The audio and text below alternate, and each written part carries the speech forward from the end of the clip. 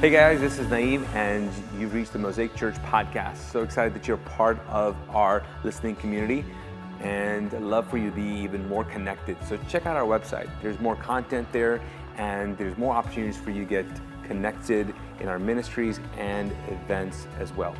Also, love for you to share this content. If this is blessed to you, I know that God wants to use you to bless other people with it. So share this podcast, if you will.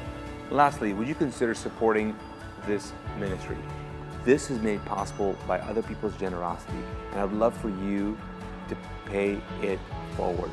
Join us to reclaim the message and the movement of Jesus together.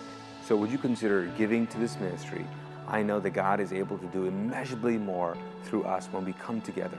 Thank you so much. God bless you, and enjoy. Whoa, we were back. I mean, that's how excited everybody is about those figures that were on the slide right there. Like, hold on, Jay-Z and Beyonce. Just follow me for 1 second. Jay-Z and Beyonce. Cool. Here's the second one. Tom Holland and Zendaya. Right? Spider-Man and the chick from Dune that was on for about 2 minutes of the, what was that, 3-hour movie? Right. You've got the Sesame Street characters, Bernie, and who's the other guy? Bernie, right. My parents didn't let me watch Sesame Street. It was a very difficult childhood, but I've survived. Like, no Sesame Street in Indian households. No, I'm kidding. Joke. So I just have a question. How do they make it work? How does it work? I don't know if anybody's ever listened to the album 444 that Jay-Z put out a while back. I'm not saying that you should listen to it. I'm just saying if you have happened to listen to it, you get into some incredible dysfunction that he kind of talks about and unveils throughout his life.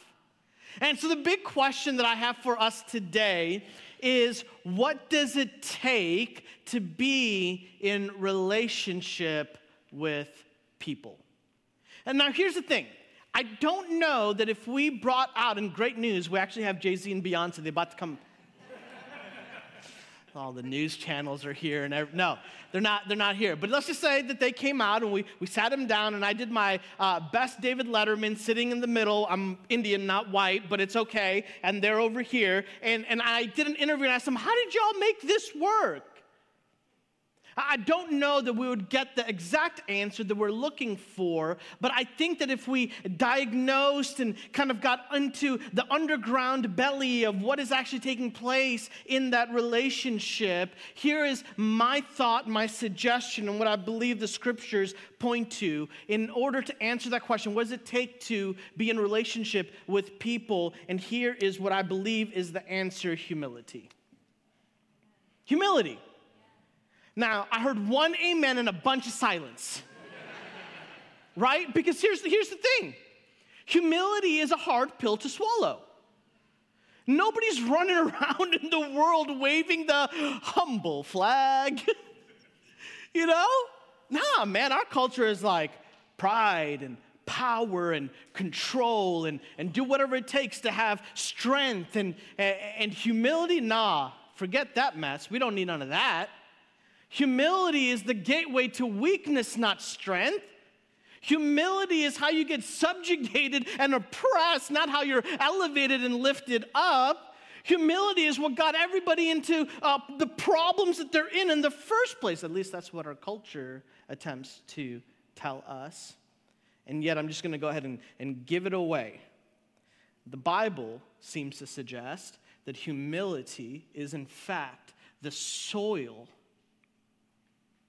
that we have to cultivate in our lives in order for relationships to flourish. And this, y'all, is the upside-down nature of the kingdom of God. This is how the world looks at a bunch of people who follow a person who died on a cross willingly and say, how in the world do people that seem to have nothing in common call themselves a household and a family of God? It is, in fact, offensive to the world. And the flag that we wave is the flag that Jesus waved on his way to the cross. It is a flag of humility. I love what Charles Spurgeon says about humility. He says this, that humility is the proper estimate of oneself. Humility is the proper estimate of oneself.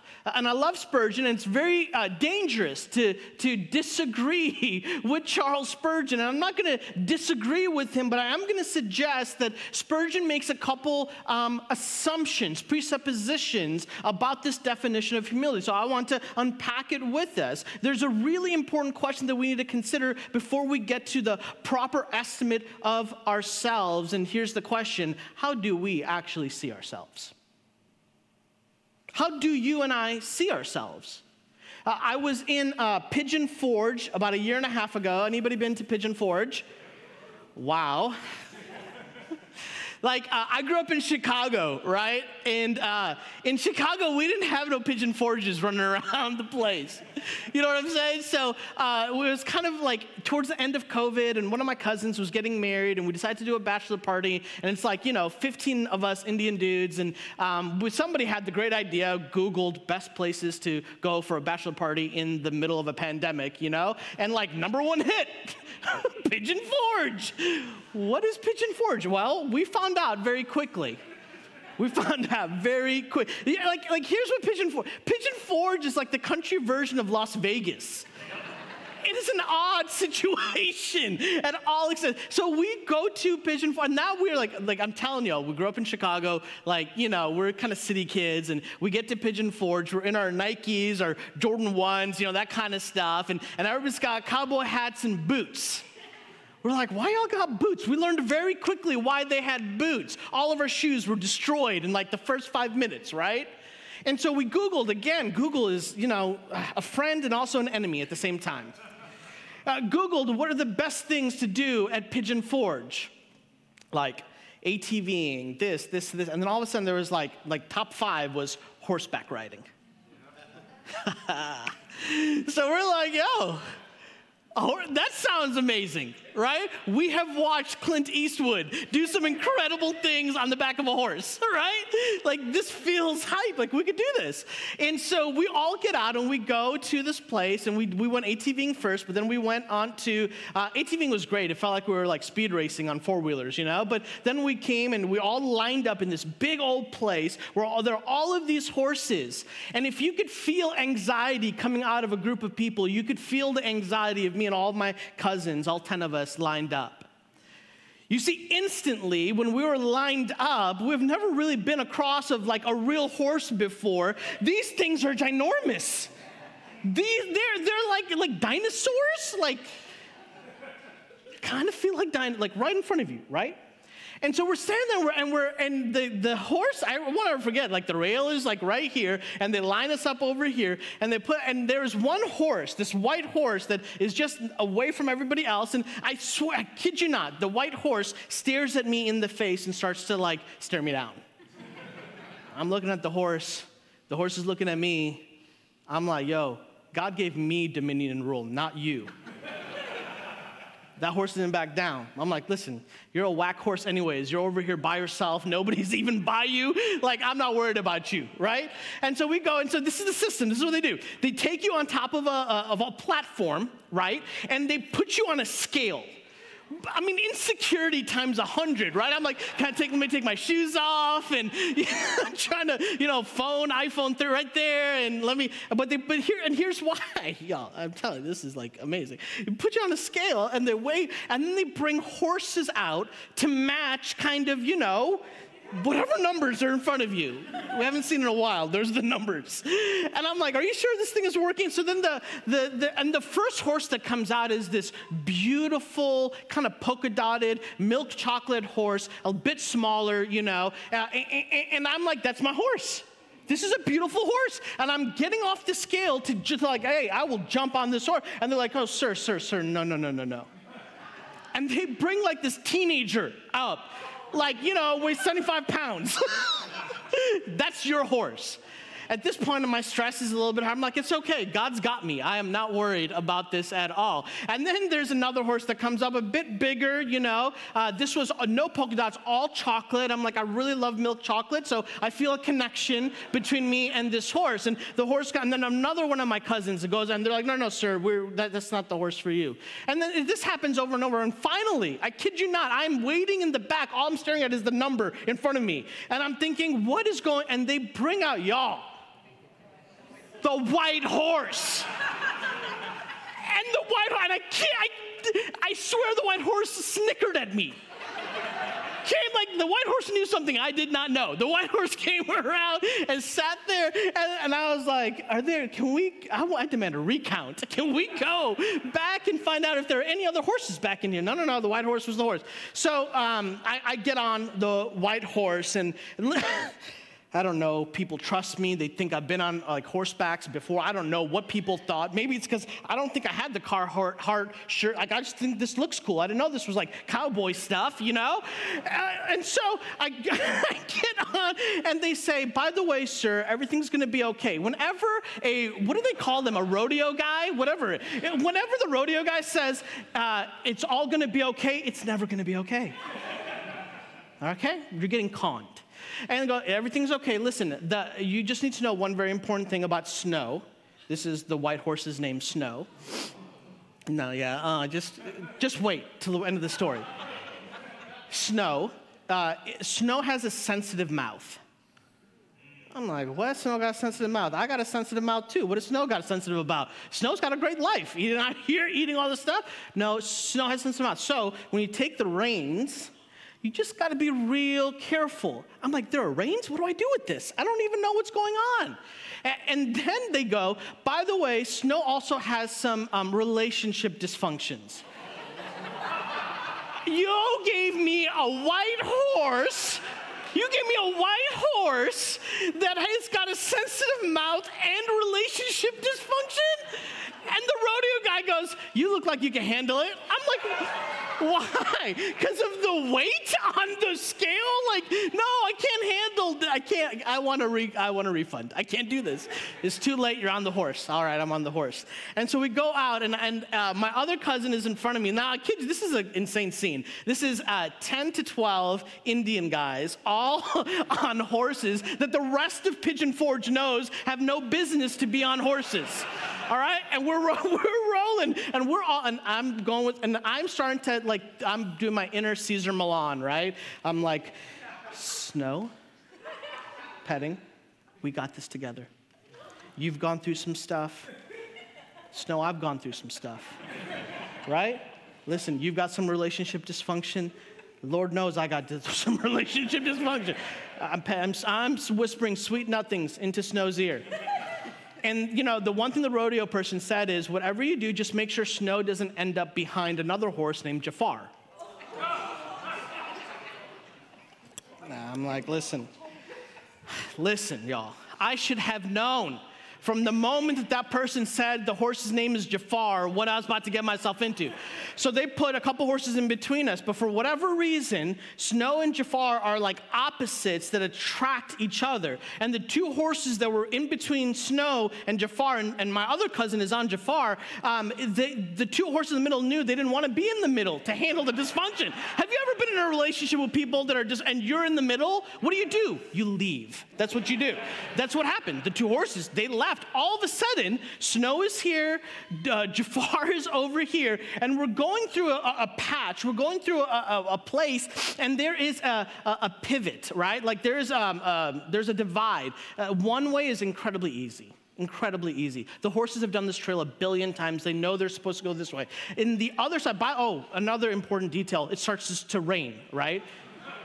Okay, it's raining. We're cool. And if anybody thinks I'm making this up, I've got the videos, all right, to prove all of this. So I've got receipts. So all of a sudden, there's another path, and there's a little sign that says, for experts only, And there's the rodeo guy all the way in the front, and there's another person all the way in the back, and we're kind of in the middle. And so all of a sudden, now Snow is behind Jafar. Jafar does like a like sound, which is just evil. It's an evil sound.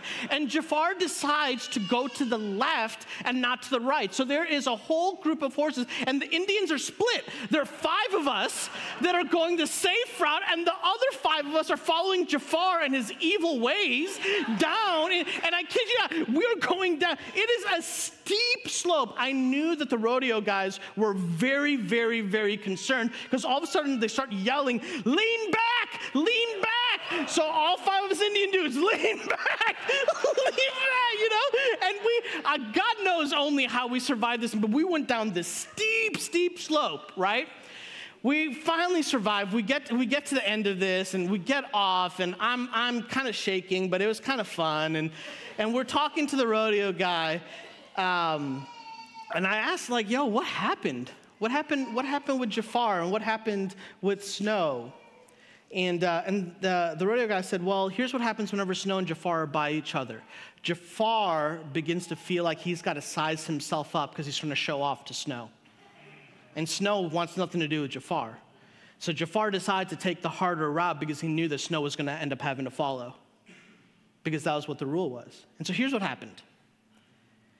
What Jafar saw himself as without Snow there is a totally different thing than what Jafar saw himself as when Snow was there. And here's the question I want to ask us. How do we see ourselves? And does that way we see ourselves change when actually we're in the light of who God is? You see, Jafar acted in a whack way. He wasn't supposed to act like that. But when you and I are aware of who we are, and we're able to rightly see ourselves in light of who God is, it demands that you and I act a certain type of way. And here's one of the challenges that happens, I believe, in human relationships, that the dysfunction that takes place. We see ourselves as me, myself, and I, without the reality of a great king who sits on a throne, who created the heavens and the universe, all together with the breath of his voice that calls us into relationship with him. I will tell you now, one of the keys to healthy relationships is a right awareness of who we are in light of who God is. This isn't about us being weak, but recognizing how strong God is. This isn't about us losing control, but realizing that God has all of the control. This isn't about us being subjugated, but about realizing that we're the subjects of God's kingdom. And God is kind and gracious to give us strength and power and authority through the presence of the Holy Spirit. And so humility is a foundational element in the Christian life and within all human-to-human relationships. I just have 3 kind of key points that I want to bring out when it comes to humility in 3 different examples. Here's what's required of humility. 1, in our relationships, we have to express humility. We have to express it. This is Genesis 13, verses 8 through 13. I'm going to read the entire section, then we're going to unpack it for a second. So Abram said to Lot, this is in the Old Testament, please let's not have quarreling between you and me. Has anybody had that conversation with anybody recently? Like, I had this with my kids yesterday after football practice. All 3 of them were acting wild in the car. And I was like, please, let's not have quarreling between you and me. That's not what I said. If my kids were here, they would be like, that's what I wish I said. That's what Abram said. Please, let's not have quarreling between you and me, or between your herdsmen and my herdsmen, since we're relatives. Isn't the whole land before you separate from me? If you go to the left, I'll go to the right. If you go to the right, I'll go to the left. Lot looked out and saw that the entire plain of the Jordan, as far as Zoar, was well watered everywhere, like the Lord's garden. That's a reference to Eden. And the land of Egypt. Interesting juxtaposition. Eden and Egypt. This was before the Lord destroyed Sodom and Gomorrah. So Lot chose the entire plain of the Jordan for himself. Then Lot journeyed eastward. Important note. And they separated from each other. Abram lived in the land of Canaan, but Lot lived in the cities on the plain and set up his tent near Sodom. Here's what's happening. Abram's becoming rich, like more rich. How do we know this? Because in the ancient world, you knew that you were rich because of the amount of cattle and kind of herds that you had, right? Gold and precious metals were reserved for like kings. The text right before this tells us that Abram not only has herds and cattle, but homeboy's got some gold and silver as well. So his wealth is rising. And Lot is no slouch himself. He's got some herds as well. So he's got some wealth. And there begins to become a concern over, is the land going to be able to support your people and my people? Now, here's what should have happened in the ancient world. Lot, who is the younger, who's kind of submissive underneath Abram, he should have been the one who says, hey, Abram, you've been so kind to me. You've done so much. A lot of my wealth is as a result of what you've done for me. Hey, let me go ahead and take this part of the land that is over here, and you go take this. Here's what Abram does. He doesn't let Lot move first, because Abram in his maturity and his humility recognizes that a conflict is just waiting to happen. So Abram does what is unthinkable in the ancient world. He goes first. Humility sometimes requires us to go first. So Abram goes first, and this is what he says. He gives them boundaries. When Abram tells Lot to go right or left, in the Bible, going right meant going south, and going left meant going north. In other words, Abram says, you can go anywhere, but go here. Does that sound like Eden? You can eat of any tree, but just don't eat this one tree, right? Abram gives Lot this choice.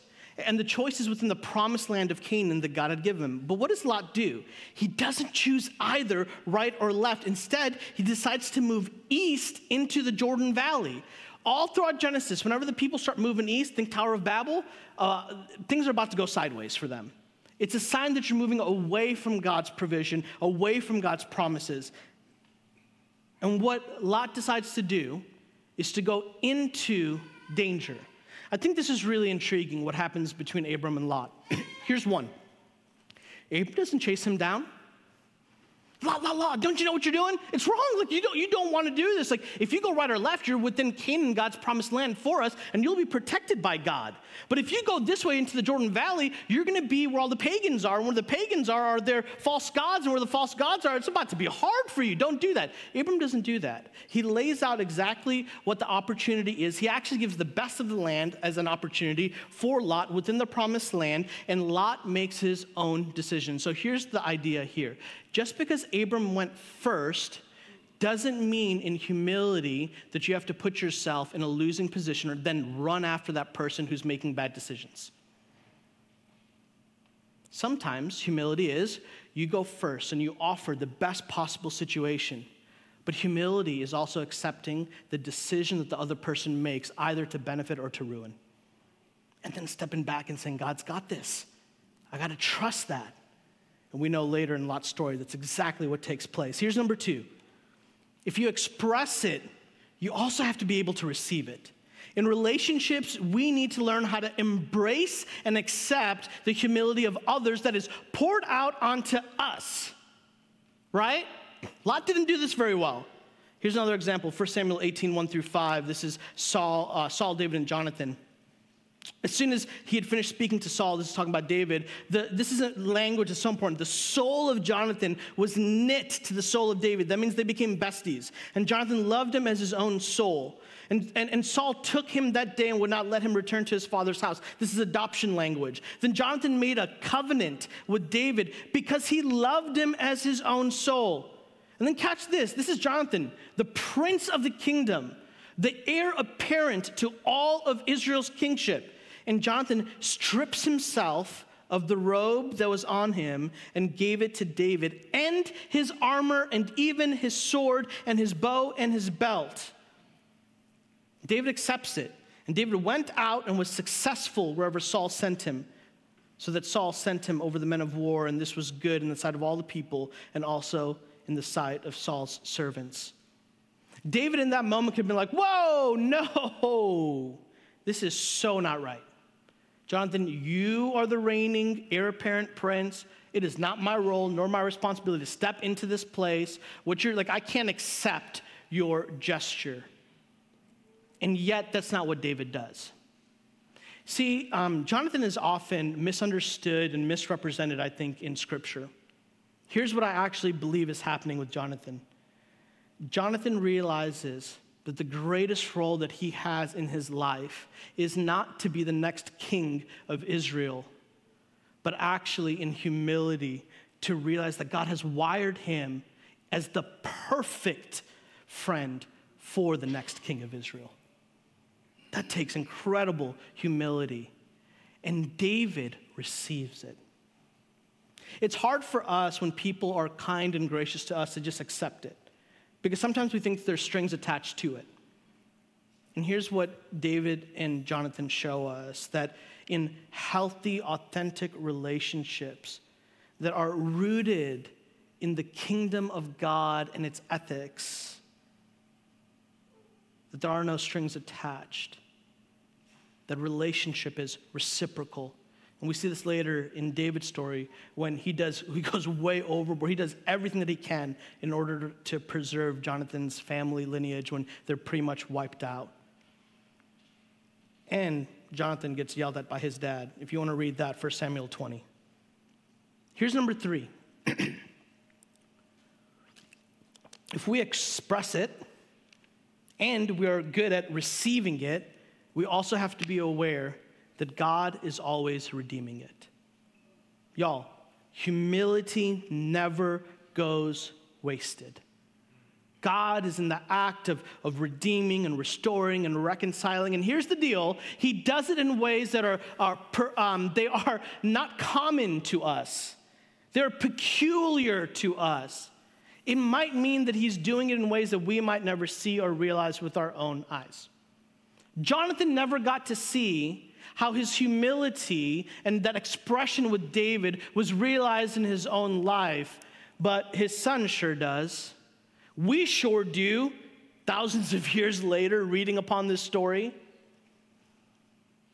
You see, humility helps us to realize that there's so much more at stake than just me, myself, and I, and my life. There are generations at play here.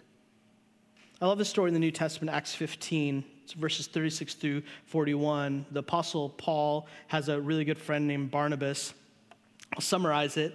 Basically, they're buddies, and they go on road trips together all the time. And while they're on their road trip, they're like, let's preach the gospel and plant churches. Sounds like a really cool road trip. And so Paul says, hey, let's go back on another road trip. And this is what it says. Let's go back and visit the brothers and sisters in every town where we've preached the word of the Lord and see how they're doing. But here's some relationship dysfunction. Barnabas wanted to take along John, who is called Mark, but Paul insisted they should not take along this man. Catch this, why? Because there's baggage. This man who had deserted them in Pamphylia and had not gone on with them to the work. It says they had such a sharp disagreement. I mean, the Greek there is they argued that basically almost threw hands, but didn't throw hands, that they parted company. And Barnabas took Mark with him and sailed off to Cyprus, and Paul chose Silas and departed after being commended by the brothers and sisters to the grace of the Lord. You see, basically John Mark deserted them in this previous mission, in this previous journey. And Paul's like, I'm not about to go through that again. Are you crazy? But here's the detail that the text here doesn't tell us, we find out later. John Mark is Barnabas' cousin. Talk about relationship dysfunction. This is a little bit difficult now. Because Barnabas is like, yeah, I know he messed up, but he's kind of family. Can we give him another chance? And Paul's like, no. He deserted us. He's going to do it again, right? And here's what we find is two people that had conviction, that expressed mutual humility to each other, that still fought. They still had a sharp disagreement. So I want to also debunk this idea that, oh man, the humble life means there's no disagreements. Oh man, the humble life means that there's no conflict or relationship dysfunction. No. The humble life is the key to get through the conflict. The humble life is the key to get through the disagreement. The humble life is the opportunity and the secret ingredient to keep relationships together and not see them destroyed in the presence of chaos. We're really lucky that we get to read from 2 Timothy 4:11, because we might not ever know what took place between Paul, Barnabas, and John Mark. Catch this, much later in Paul's life as he's writing to Timothy, who's one of his closest. He calls him a son in the faith. This is what Paul says to Timothy. Hey, Timothy, only Luke is with me. Bring Mark, this is the same Mark as Acts 15. Bring Mark with you. And then he adds this line, for he is useful to me in ministry. The same person who deserted him, now many, many years later, Paul in his old age says, now that person is useful to me. Let me just point out another, God's providence kind of situation here. If Paul and Barnabas take John Mark, they just go to one place.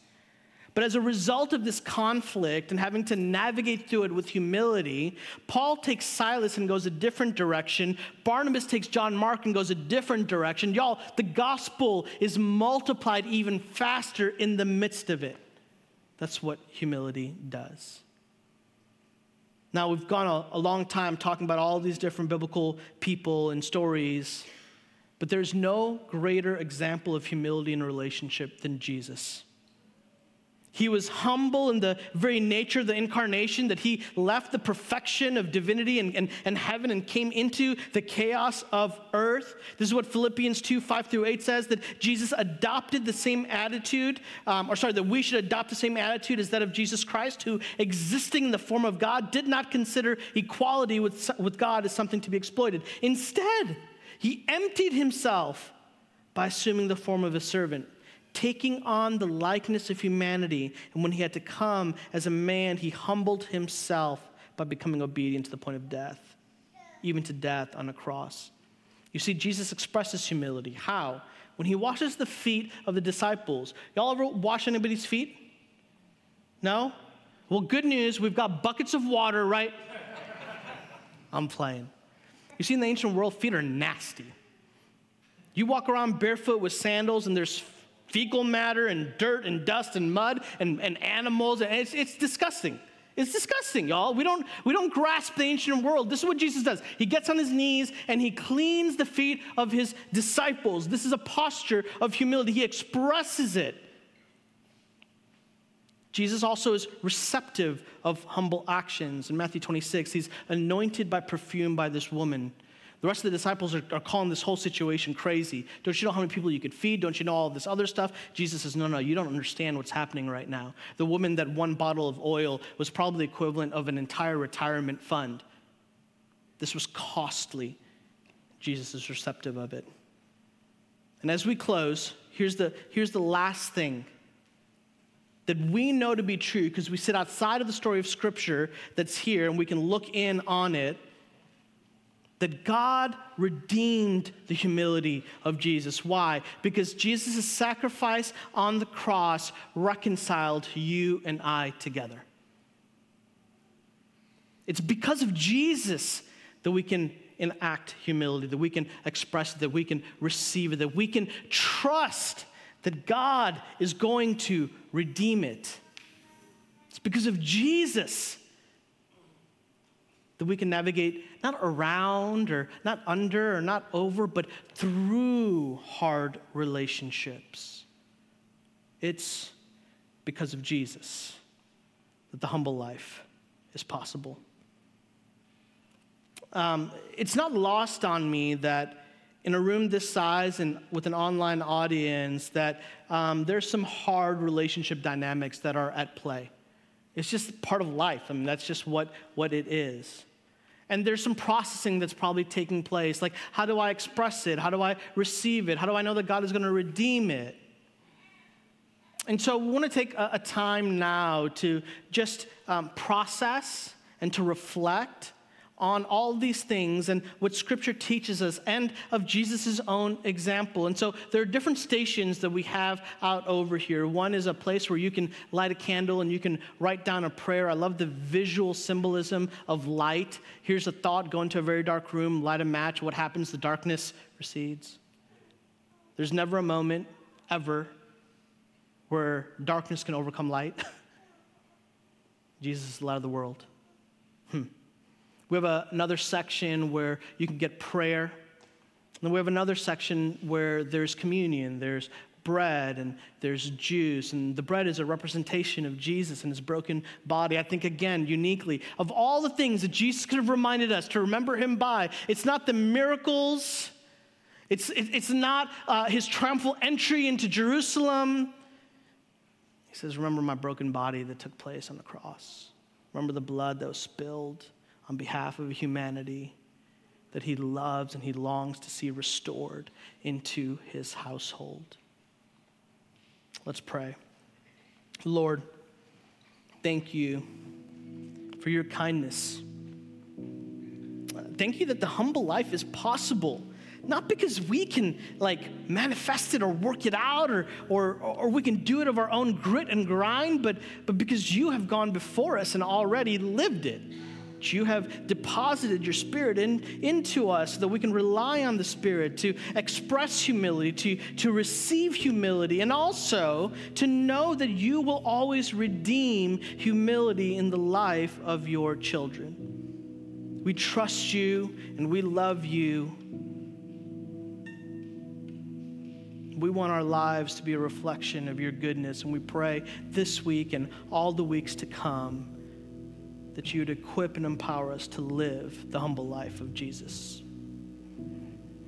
Amen. Thanks for listening to this message from Mosaic Church in Charlotte, North Carolina. For more audio and video content, visit us at mosaicchurch.tv.